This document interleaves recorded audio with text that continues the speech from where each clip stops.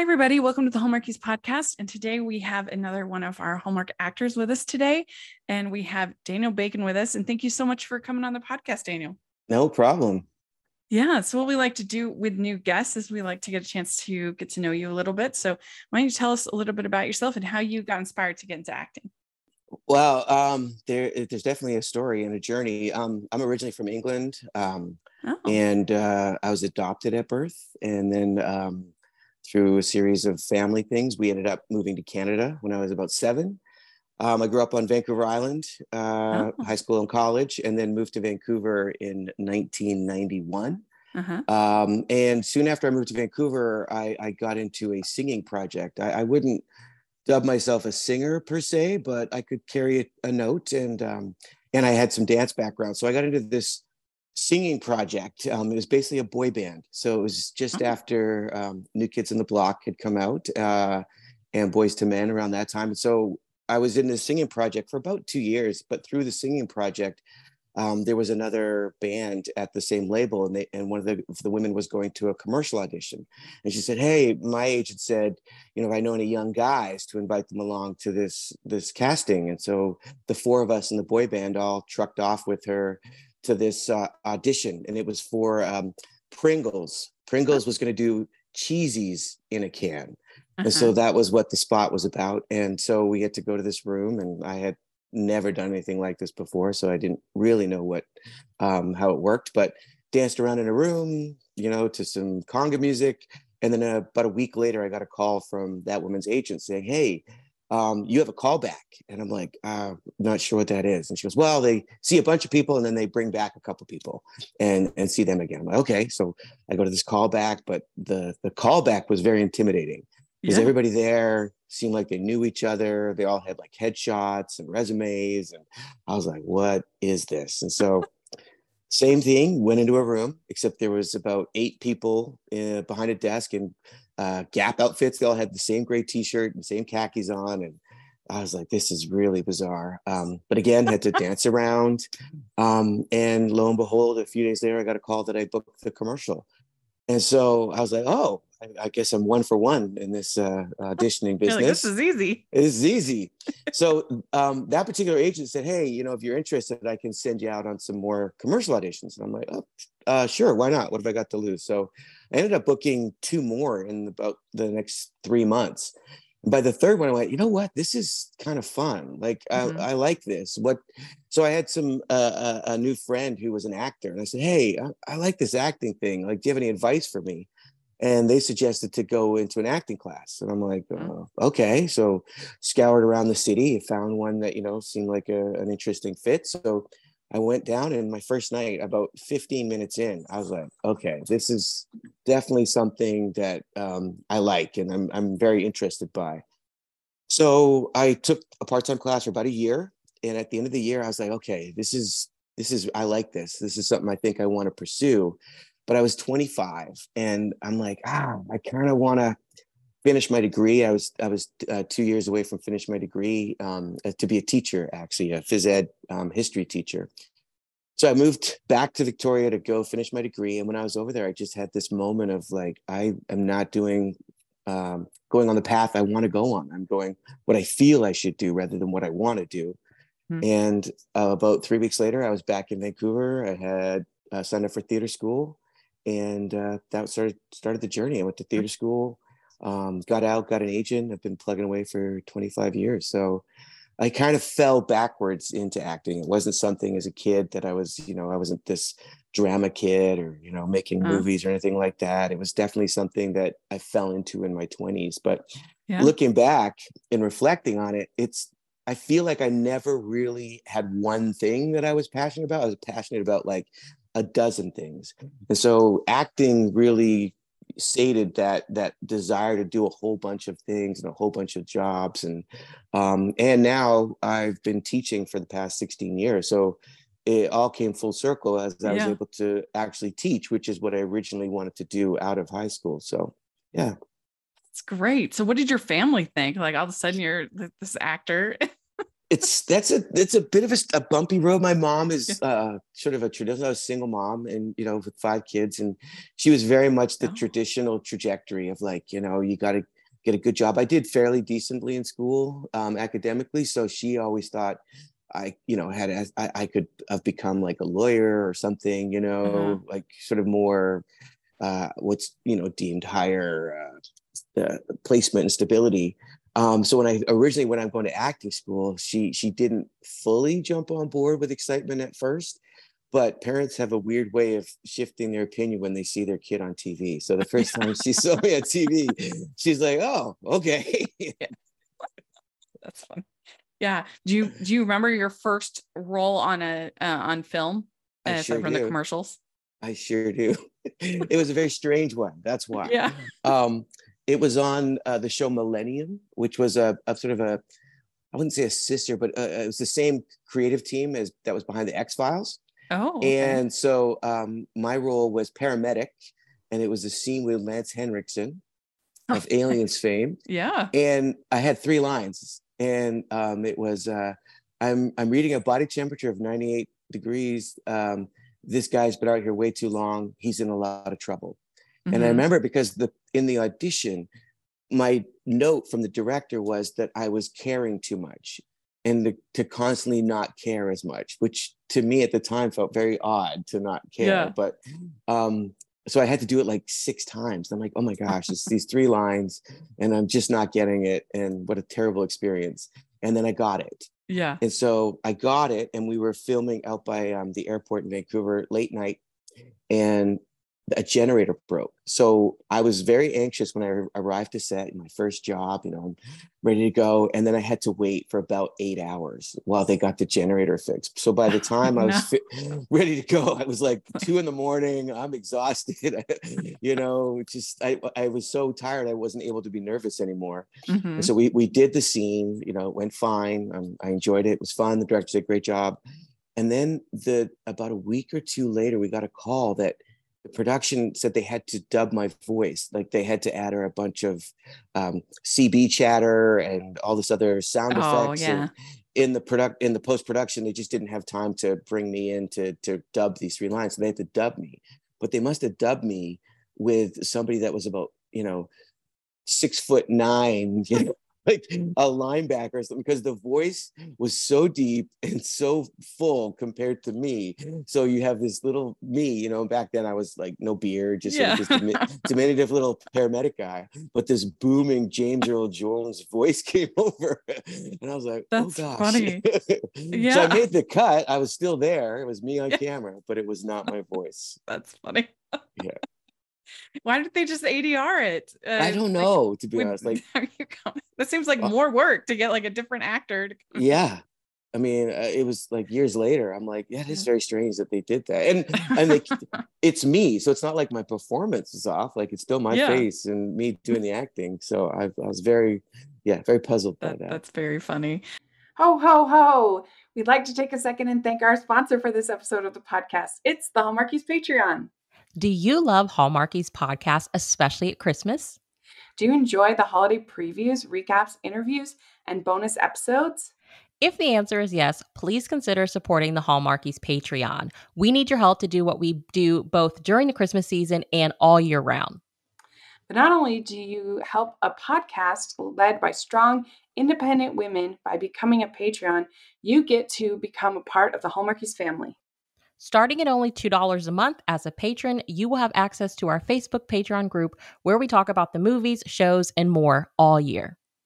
We also have many monthly patron watch-alongs with guests like Lacey Chabert, Natalie Hall, Paul Campbell, Mary Lou Henner, and more, giving their behind-the-scenes details of their films. As a patron, you also have the chance to provide input into the podcast and even join us at different tiers. So this Christmas season, spread some cheer to the Hallmarkies Patreon and become a member today. You won't regret it. Go to patreon.com/Hallmarkies to learn more. That's patreon.com/Hallmarkies. It's kind of interesting, your first role was playing a doctor, because I noticed that you played doctors a lot. Yes. In your acting. Well, in my Bachelor of Phys Ed, I had to do a couple years of, post-secondary sciences. So Uh-huh. like physiology and anatomy and all these science courses. So the language associated with doctor roles, I have somewhat of a proficiency of being able to lift it off the page. And one of the casting directors after one of my auditions, where I had to do a lot of techno jargon, said, "Yeah, you're really good at sounding smart." And I went, You're like, okay. "Is that a compliment?" I'm sort of able to take the. I actually just recently did a role on The Good Doctor, where I Uh-huh. had to play a medical professional on the stand. And I remember Oh, when I okay. got the audition, that I'm like, oh, it's one of those ones where I want to get on The Good Doctor before, because I've never been on it. But Uh-huh. if I get this role, it's going to be a real challenge because it was all techno medical jargon that, Yeah. and to have to say that over and over and over and over again, is kind of a actor's nightmare. But I powered through it. Oh, So, that's good. That's good. Yes. I noticed that you've done a little bit of everything. What would you say as an actor is the main difference between doing like episodic television, movies of the week, and like feature films? what's the biggest difference? Well, I find with feature films, I'll start there. It's a little bit more time, whereas with feature films, especially ones that were theatrically released, Mm-hmm. the way they can shoot the film is that you've got 100 strangers in a dark room with their entire focus at the screen. So there you've got them. So you can take Yeah. more time and draw things out and really let things simmer and boil. Whereas TV, you've got the clicker in your hand, you've got your phone in your hand. You know what I mean? Like, so TV is a little bit more fast paced, a little bit more quick cuts. So because you want to be able to grab the audience and have them not change the channel. So Mm-hmm. when you go to film those two different things, TV is definitely a lot of pace. Like we got to go, pick it up, pick it up, pick it up. Whereas the feature films, I find you can take your time a little bit more, and you do like multiple takes. TV, you maybe do 2 or 3, 4 takes. Whereas on a feature film, you might do 15 to 20 takes of Yeah. a particular scene. So a little bit more exploration with the feature film, I find. Mm-hmm. TV, you just got to be ready to go. Like you've got to be ready to adjust on the fly, and and not get too caught up in your head, and really trust the work that you've done. Yeah. Yeah. I was doing an episode on one of my other podcasts on the movie Enchanted, and they said that they spent 18 days shooting the big musical sequence, which is about 5 minutes of film. And it Yeah, just made me laugh because when I watch these other films that I cover, the TV movies stuff that less. They're lucky if they get 15 days yeah, for the whole movie. the whole movie, and that's the thing, especially like with the way um, media is consumed now. Whereas you can watch it on your phone, you can Yeah. watch it on your iPad, and with the streamers, you've taken commercials out. Whereas Right. previously, a lot of shows were um, filmed and edited to fit the commercials. So if it's Yeah. an hour long show, you got 45 minutes. That's it. You've got Mm-hmm. to fit this whole narrative in 45 minutes. With streamers now, some episodes are 55, some episodes are 58, some are It's true. 51, depending on what that storyline is. So Mm-hmm. as actors, we have to just simply adapt, and it's kind of cool because with technology, with digital, you've got a little bit more flexibility in that Mm-hmm. they can just keep recording on TV now, whereas film was expensive. And so when you're filming on celluloid, like you weren't really in a place to do multiple takes on TV shows, whereas now you do have a little bit more freedom to just let the camera roll and do take after take after take, and you can Mm-hmm. pick and choose what you want. So yeah. Yeah. So you have done a ton of these Hallmark movies of the week. Yeah, over And 30. Yeah. yeah. And so I'm just curious, do you like doing the mystery shows, or the Christmas movies, or the like regular rom-coms? Do you have any preference, or do you? Well, Rachel, you kind of hit it in that I do a little bit of everything. So Yeah. I feel very fortunate to have such a wide array of films that I've got to do. I think what changes is the people, like, depending Mm-hmm. on who the leads are, or who the director are, it changes the experience for me. So, as I'm not not often the face on the poster, I don't have that added pressure, of Yeah. having to be there every day. So I can come in for my 1 day, my 5 days, my 7 days, and really have a lot of fun. And Mm-hmm. so, once you meet the leads and you see what sort of rapport you have with them, and see what they're setting the tone, because often the leads will set the tone for the Sure. project. So I find like that sways more my experience rather than the rom-coms versus the mysteries. It's like, who are the leads? And you know, like, do I have a good rapport with them? Do we have a good chemistry, and can we have fun? I've worked with Chris Palaha a couple of times, and I get along really well with him. So, you know, having a chance to do multiple with him was really fun. He's so nice. He's so nice. And Eric Mabius is somebody I had a really great experience with, filming with him. So I honestly have been very fortunate in my acting journey, and that I don't have a lot of horror stories. I have, for the most part, I've been really blessed to work with really wonderful people and have really fantastic experiences. So that's good. Yeah. Did you ever get to play the murderer in one of these mysteries? No. Oh. I'm more the guy that solves the mystery. Yeah. If anything, you know, like you said, the science guy, or, you know, the medic or the coroner, or, you know, that helps to solve the mystery. I play mayors a lot too. Oh yes. Actually, I had that in my notes also. Yeah, I was a president of student council when I was in high school, so having to stand up in front of people and deliver, you know, speeches and so forth at assemblies, you know, I didn't realize it was prepping me for my you know, lifelong career of being, you know, a mayor. Yeah, you're the mayor's trying to shut down the festivals, you know, things like that. Yeah. So you were on BFG working with Steven Spielberg. That's amazing. That was pretty surreal. Yeah. It was one of those, oddly enough, it actually altered a journey, Hallmark journey for myself, in that I had done the first Aurora Teagarden movie and was slated to do the second one, and as part of the book club with you were in Candace. The Murderers Club. So I was you know, contacted, yep, you're in the second one, you know, the same crew is going to be there. And then I just after that I booked the BFG, and it was a 3-month shoot. And I was one of the giants, so we're in the gray suits, you know, with the little ball dots and the head cam and everything.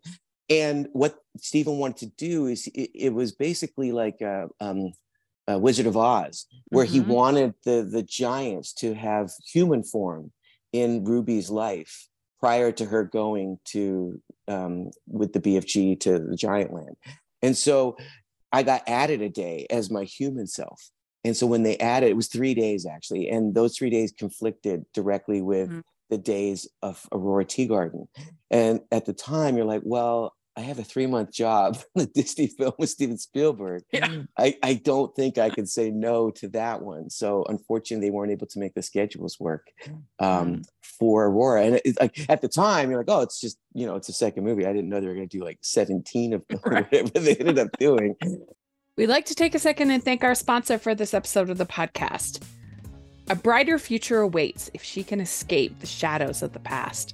In After the Shadows by Amanda Cabot, the first book in the Secrets of Sweetwater Crossing series, a young widow returns to her hometown in Texas Hill Country, never dreaming that the new school teacher holds the key both to the mystery surrounding her father's death and to her heart. Library Journal says her sensitivity and realistic portrayal of characters often on the margins of history really shine in this new historical series. Check out After the Shadows today at bakerbookhouse.com and get 30% off and free U.S. shipping.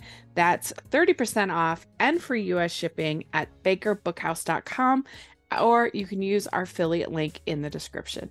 So, you know, it was a little bittersweet to start, but he was like a cool uncle, you know, like it was, I mean, I had no illusions that the movie's going to be about, you know, the main giant and Ruby and Ruby Barnhill's character. And so, you know, it was predominantly about them, but it was just a cool experience, like to just go and to meet Stephen and to meet Jermaine Clement and Bill Hader and Mark Rylance and were you one of the mean giants? Yes. Yes.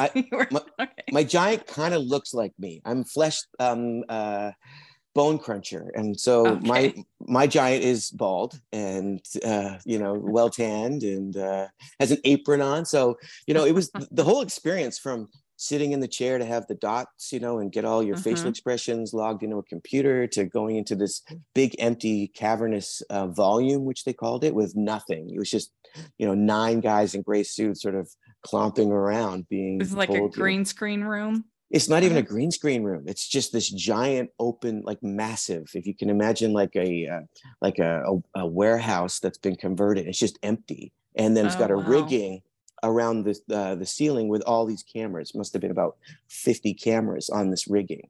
And so you're inside and you get logged into a computer. So you make a series of motions, logged into the computer. And then when you move in the volume, the computer now tracks every movement that you make. It was actually a pretty cool experience to see how that technology works. So we were there, like I say, for 3 months. And, I think the best day was when I had to stick my butt in Bill Hader's face, push Mark Rylance over, and then lay on the ground and have Steven Spielberg walk by going, "Hey, nice work, Dan." Steven Spielberg knows my first name. Oh my gosh. So you're like, that's not part of most people's day in the life. No. And I mean, in the end, we got to go to the premiere in Hollywood, which was always like sort of a lifelong dream of mine to do the red carpet on, so we went down Hollywood Boulevard and stood in front of the bank of cameras. Cool. And so it was a really neat experience to have. When you do special effects, especially as immersive as that, did they give you some idea of kind of what it's going to look like or what? So they kind of have a storyboard similar to what they would do for cartoons, in that they have like a little animation sequences where they would show you, what the surrounding area, so like the grassy field or the cave or whatever you were in. And then, as you shot, they could render that in the background. So you could move around and see eventually what it's going to start to look like. So, you had some sense. It was a long process. So, it was sort of like rehearse, and then shoot for one day. Rehearse, and then shoot for one day. Because they're motion capture, you can just keep rolling, and then they're going to stitch and cut and put it together afterwards in the editing room. Were you familiar with the book? Did you know? I knew Roald Dahl, but I had not read the book. I read the book. So when I got the audition, all it sort of said at first was giants. And I'm like, giants? Why am I going for an audition that's giants? And then as I read more, they wanted people who had movement background or animal work, which is something I had done in theater school. And then I saw his name and I'm like, oh gosh. Yeah. Steven Spielberg. Whatever I have to do. Okay. Yeah. So sign me up. So I got the audition on a Friday and I basically took the weekend. I read the book. I watched, there was an animated film that they had done a few years back. I watched the animated film. I watched a ton of motion capture stuff from Lord of the Rings and from Jack and the Giant Slayer. Like I threw myself into preparing. And so we had a scene that we had prepared that we had to learn the lines. And then we had to create our own scene with our own giant, basically, using our own inspiration. And so I did a really interesting, giant. It was based on Bill Murray's Hercules from old Saturday Night Live. Oh. So that's what I basically based it on and did that. And I guess they liked it. We only had one audition on tape. Nice. And about 2 months later, I found out that I booked one of the giants. So, oh my gosh, you must have been so excited.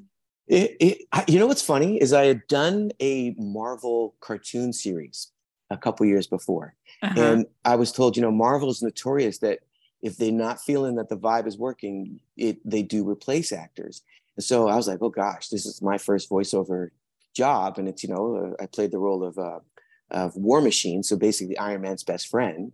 Right. And so I went in first day ready to go. And we banged out our first day of recording. We came back the second day and they'd recast Iron Man. So after the first day, something was not grooving with whatever Iron Man was doing. And so they replaced him. So I was like, oh gosh, if they replaced like the top guy, so I tried to not let it, spook me and just tried to come in and do my work every day. And then, 2 seasons later, okay, we're doing okay. So with the BFG, that first couple of weeks, I was like, okay, they're not seeing my actual face. So I got to mind my P's and Q's here and make sure that I'm ready to go. I'm prepared. I'm ready to listen to direction, take the direction and all that thing. Cause I definitely didn't relax until about a month in, after about a month, I was okay, we seem to be the core. There's been good feedback. Okay, yeah. I think I can relax now.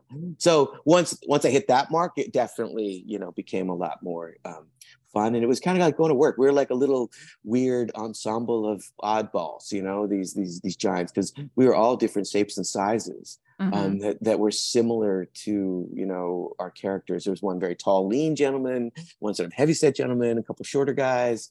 So, we were a real mixed bag of oddballs. Yeah. Yeah. So you, like we said, you've done a ton of these movies of the week. And you said that, who you're working with, it makes the biggest difference. But overall, what's your favorite part about working on these TV movies? And why do you think that they have become such a phenomenon? I've talked with a lot of people, because for a while in Vancouver, there was definitely this sense of like, the Hallmark movies, they had this sort of quotation marks. And I think that what a lot of the actors, felt that it was a little too sweet and saccharine at times, you know what I mean? Like it was a little, people thought it was formulaic and whatever. And I always said, you know what, it's work. It's an opportunity to go to set. It's an opportunity to collaborate. It's an opportunity to hit marks and earn a living at the same time. And so I always tried to not fall into that trap of ever judging the work. And I watched a lot of Little House on the Prairie as a kid.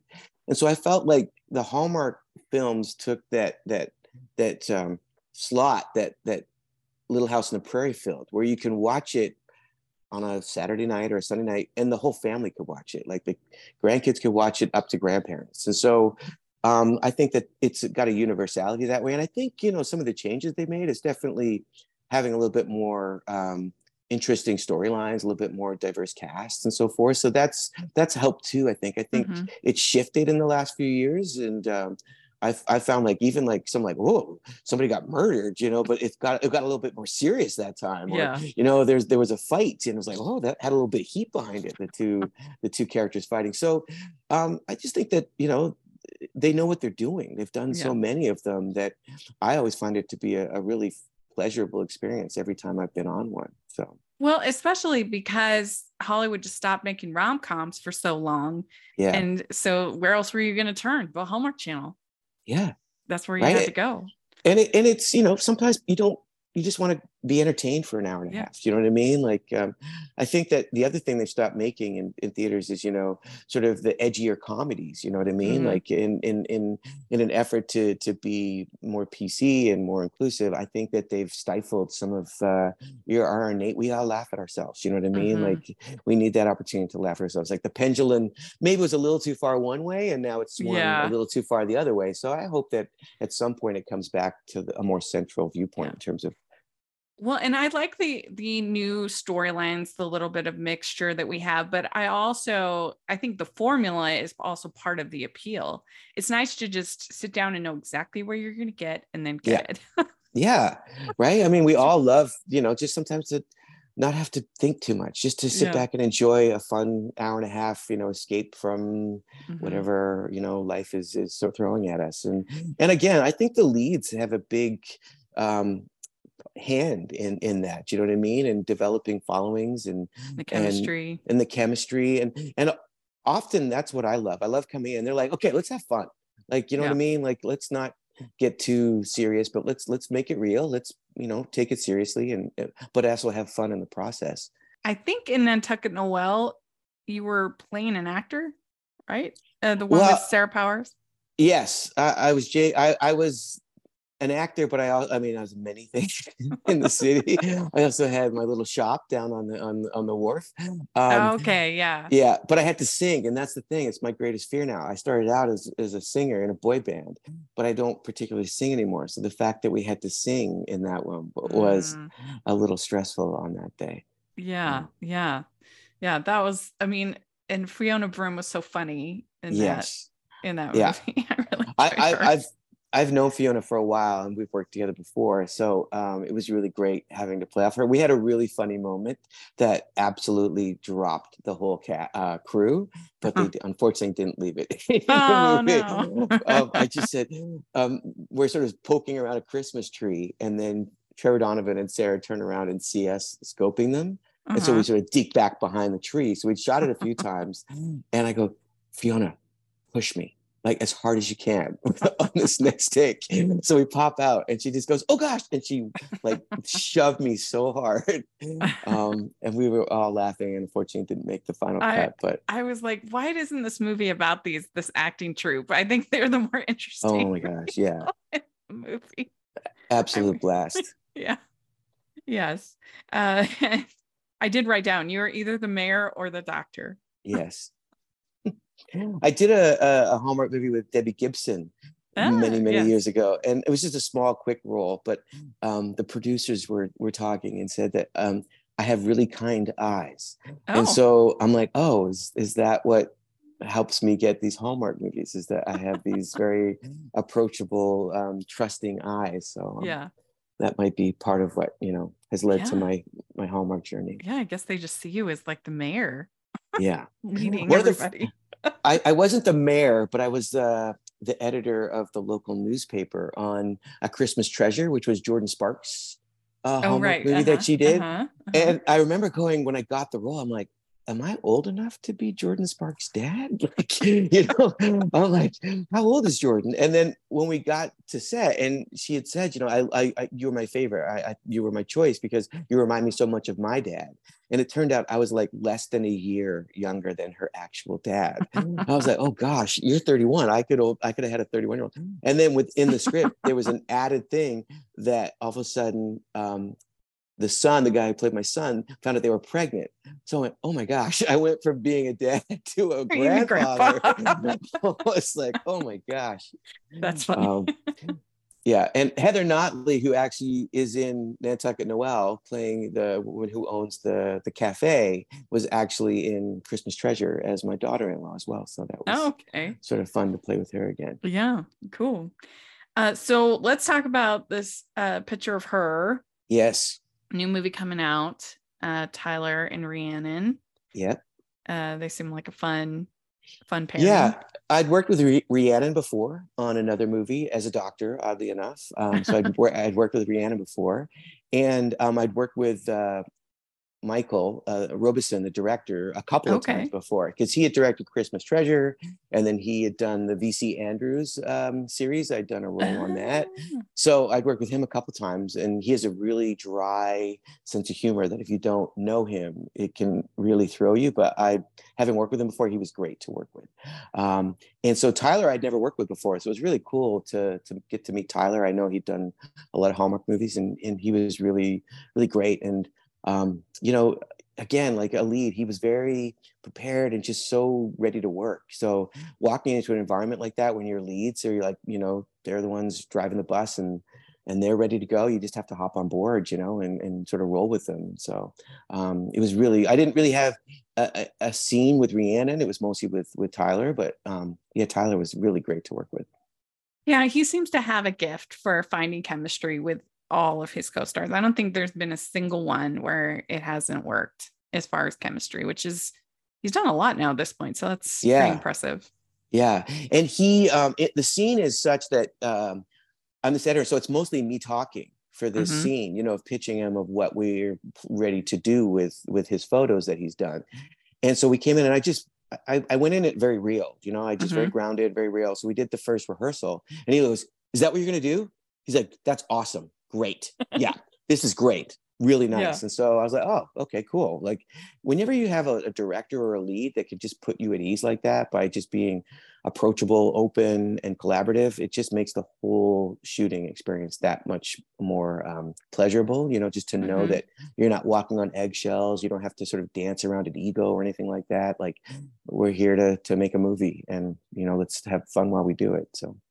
And she's like researching a photo that he took or something like that, right? Essentially, there's a photo he takes that wasn't supposed to be part of a package that he delivers to the magazine. And so the woman that basically works under me is going through this package and finds this picture of Rhiannon. And so she goes ahead and they print it without him really knowing that photo was part of the package. And so all of a sudden this picture gets out, but he of course didn't have really her permission or anything. She didn't know that he was taking the photo. So it sets off sort of this chain reaction of then how do we go about, resolving this problem? So. Well, we kind of tease sometimes that Hallmark loves nothing more than a photographer. There's so many. If they want to give somebody a creative story, like be a creative character, almost like 90% of the time, it'll be a photographer. Well, I think too. This time it's the guy that's the photographer, yeah, which is a little bit different. Yeah, and I think that I don't know for sure. I think Tyler was a producer on it, or he had some involvement in that regard on on the movie. I've had the chance. Another Hallmark actor that's starting to really get a lot of films is Ben Ayers. Ben. He was in the You, Me, and a Christmas Tree as with Danica McKellar. But so he is somebody I've known for a long time. His brother was actually best man at my wedding. So wow. I've known Ben for a long time. So it's really great to see, him, doing so well within the Hallmark universe. And I know he's got some sort of Hallmark swag that he's been doing, or this romance university thing. Yeah. So that seems. Yeah, getting this for charity. I think I forget what it is, but yeah. So that's interesting. And he's done some really good ones. A couple with Nikki DeLoach. Yeah. That's always fun. Yeah. We'd like to take a second and thank our sponsor for this episode of the podcast. It's the Hallmarkies merch store. Are you looking for that perfect gift for the postable, hardy, or Hallmarky in your life? What about getting that t-shirt or hoodie that will help you stand out at your next holiday party? Now is the time to check out the Hallmarkies merch store. Full of festive designs by artists like Jessica Miller, Carrie from Hallmark Comics, and more. You can even have more than just shirts, but totes, cell phone cases, notebooks, mugs, and more. And it isn't just Hallmark. We have designs for Anna Green Gables, Man from Snowy River, The Nanny, and more. Every purchase at the merch store goes to help support the podcast and allows us to make the great content you know and love.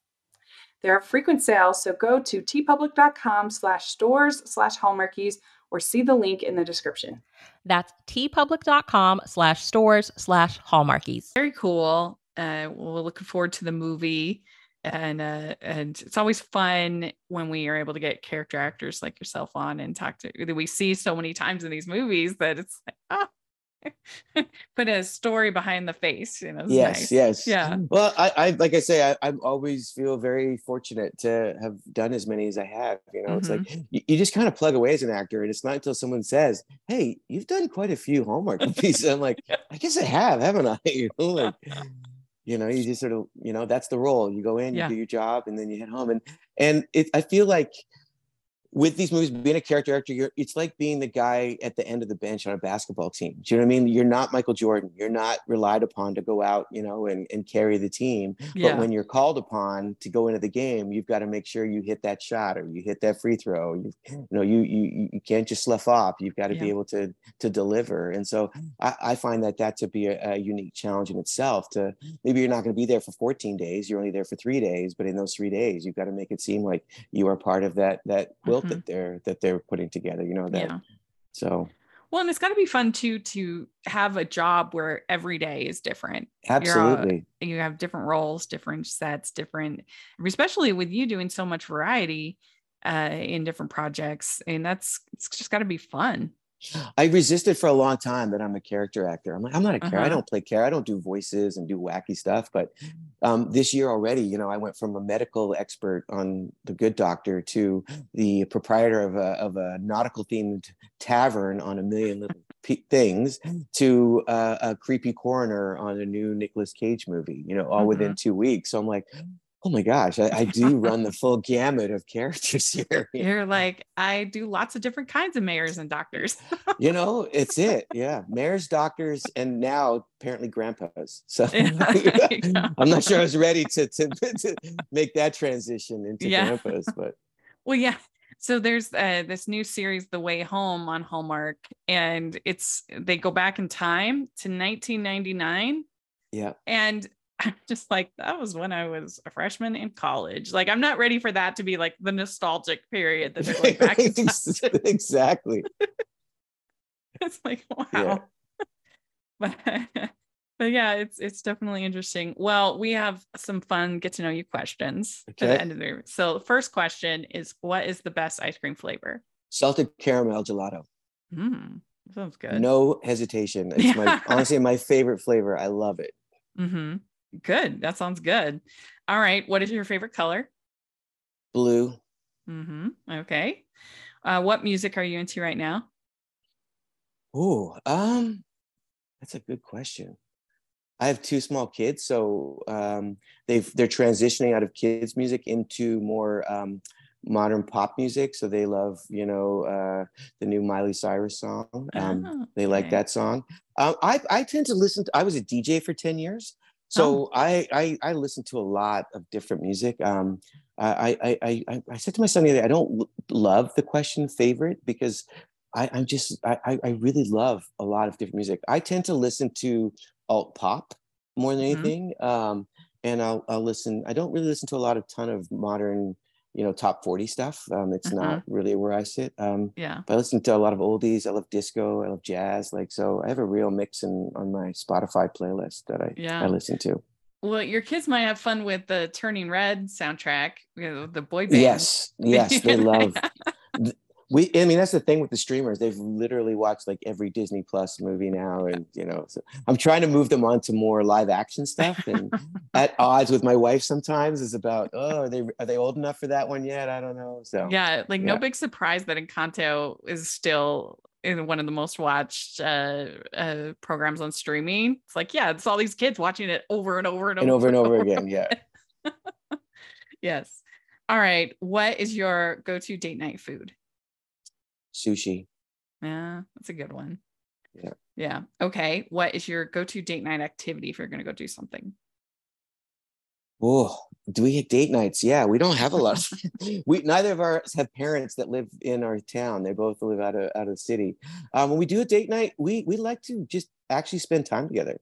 As corny as that sounds, but between the two of us working and with the kids with their activities, we don't get a lot of time to just sit and hang out with each other and appreciate each other's company. My wife works for the Fairmont hotel chain, so if we often will do a date night will be we go into the city and do a staycation. So we'll stay at one of the Fairmont hotels.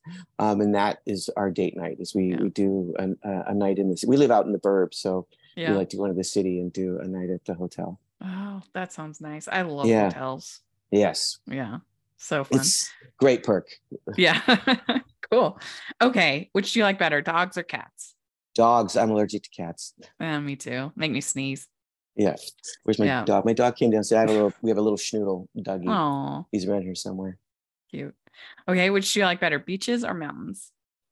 Holy cow. That's a really, I think beaches. We got married in Maui and we've been back multiple times. We were just there in December. So I probably have to say, I love living in Vancouver for the mountains. I've snowboarded since I was in my early 20s. So I do like snowboarding, but I think I'd have to say beach. Well, that's the nice thing about being in Vancouver. You can do it all. We actually live in a beach community. It's about a 4-minute walk to the beach where we live. And then about, 45-minute drive to the top of the mountain. So we do have the best of both worlds here in Vancouver. Very good. All right. What is your favorite holiday to celebrate? My birthday? What's my favorite holiday? That's a good question. It could be your birthday. It's a valid answer.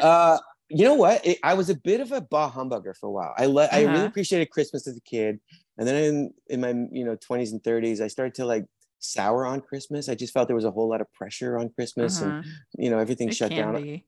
And I love turkey dinner. It's one of my favorite meals. But now that I have kids again, it's definitely rekindled my joy for Christmas. Just that innocence of joy that they have on their faces, and I don't think either of them has really figured out the whole Santa thing yet. I think my son's becoming a little bit skeptical, but they still have that magic of Christmas in their eyes. And so that's definitely, I think, altered my viewpoint of it. And I definitely have re-embraced Christmas. It is true that Christmas is so much more fun when you have kids in your life. It's just way better. But I always figure it must be a little bit hard since you spend all year making these Christmas movies to then celebrate Christmas. Yes. I think that would be Yes, tough. it is. But you know what it is? I think the last couple of years, I go, as long as my wife and I said, we don't give gifts anymore. We give stockings. And we have this little, Uh-huh. my wife found this little cheat sheet, and it's like, you basically fill your partner's stockings with, like, something you can wear, something that makes you smell good, something that tastes good, something that makes you laugh, something that you can read. And I Oh, found that that's to be sweet. it's super creative. And so, Yeah. it's not about spending a whole bunch of money. It's about finding these little things that aren't, that have a little bit of meaning behind them, Yeah. and surprising your partner with it. So I found that has been really great in making the shopping process a bit more enjoyable. Yeah, that's a great idea. All right, last question. What is your favorite Hallmark or romantic movie? I don't know what it would be. I definitely like, I think that the one I did, Welcome to Christmas, I really enjoyed that one. It's going to escape me who the female lead was on that, but that's the one with Eric Mabius. And there was just something about filming that. And I mean, it was a really, I kind of liked how it wrapped up at the end, and and the supporting cast was really wonderful. The director was really wonderful. We got to shoot up in the Canadian Rockies for part of it, which was super great, and so it had a very authentic feel to it. And Yeah, I Jennifer think Finnegan. I was like that's pretty it. sure, but I'm like, I'll look it up just to make sure. Yeah. Yeah. So I really enjoyed that one. That was one that I liked, and I don't like watching myself. I'm one of these actors that doesn't watch everything they do, but that was one that I watched, and I really liked it. So Yeah. yeah. Do you have a Christmas classic that you always you watch every year? My wife tends to be a little bit more nostalgic and romantic than I am, and so we typically watch It's a Wonderful Life, Home Alone, and Love Actually every year. Like that's just sort of a staple that we watch all three of those movies every year. It's a good trilogy. It's a good trilogy to watch. I really love A Wonderful Life. I think Jimmy Stewart, and in talking to Chris Blaha, he was modeling his character in Small Town Christmas after Jimmy Stewart, and there's just an earnestness and a real, like, you just believed him, in what Jimmy Stewart does in those old films, so that's definitely something that I've always appreciated. Yeah. I mean, that movie is just so meaningful. And like some people will say, oh, it's so over the top when, everything is like a complete disaster when hasn't been born. But like, of course it is, because the angel is trying to get him to stop from killing himself. They're not going to go subtle on this. Like if he went to the alternate dimension and like nothing had changed, like, that wouldn't work.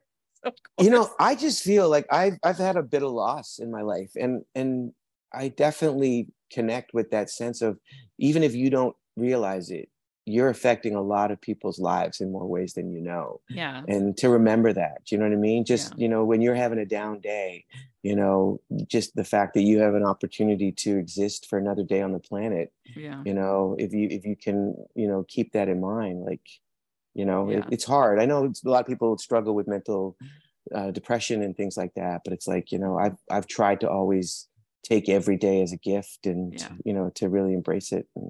Well, and I just love at the end when he's like, "Merry Christmas, movie house." Exactly.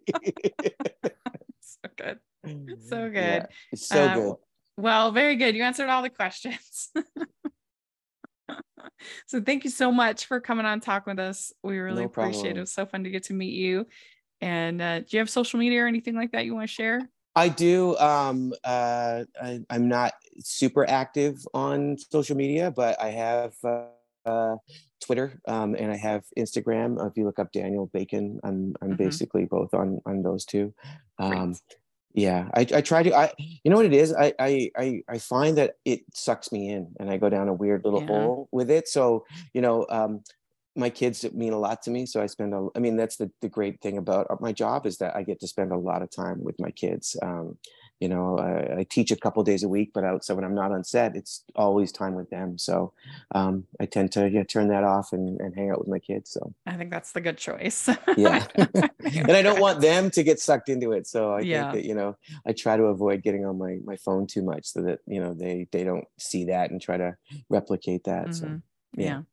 Well, very good. Well, thank you again. And we'll look forward to seeing the new movie. It's going to be All fun. right. Thank you so much, Rachel. We'd like to thank Daniel for coming on the podcast. This was so much fun to get to talk with him. Your comments in the comment section or on Twitter. Love to hear your thoughts. And please follow me at Rachel's Reviews, all of our social media, iTunes, YouTube, and on Rotten Tomatoes. Check that out. Also, make sure you're following the podcast at Hallmarkies Pod, Hallmarkies Podcast, all of our social media. And if you are listening on iTunes, please leave your ratings and reviews. That really helps us a lot. And if you are watching on YouTube, please give the video a thumbs up and subscribe to the channel. We appreciate that so much. We also have a patron group and merch store. So please take a look at that. We got some fun patron watch-alongs coming up. So please take a look at the patron group. It is definitely well worth your money. So we really appreciate that support. And thanks again to Daniel, and we'll talk to y'all later. Bye.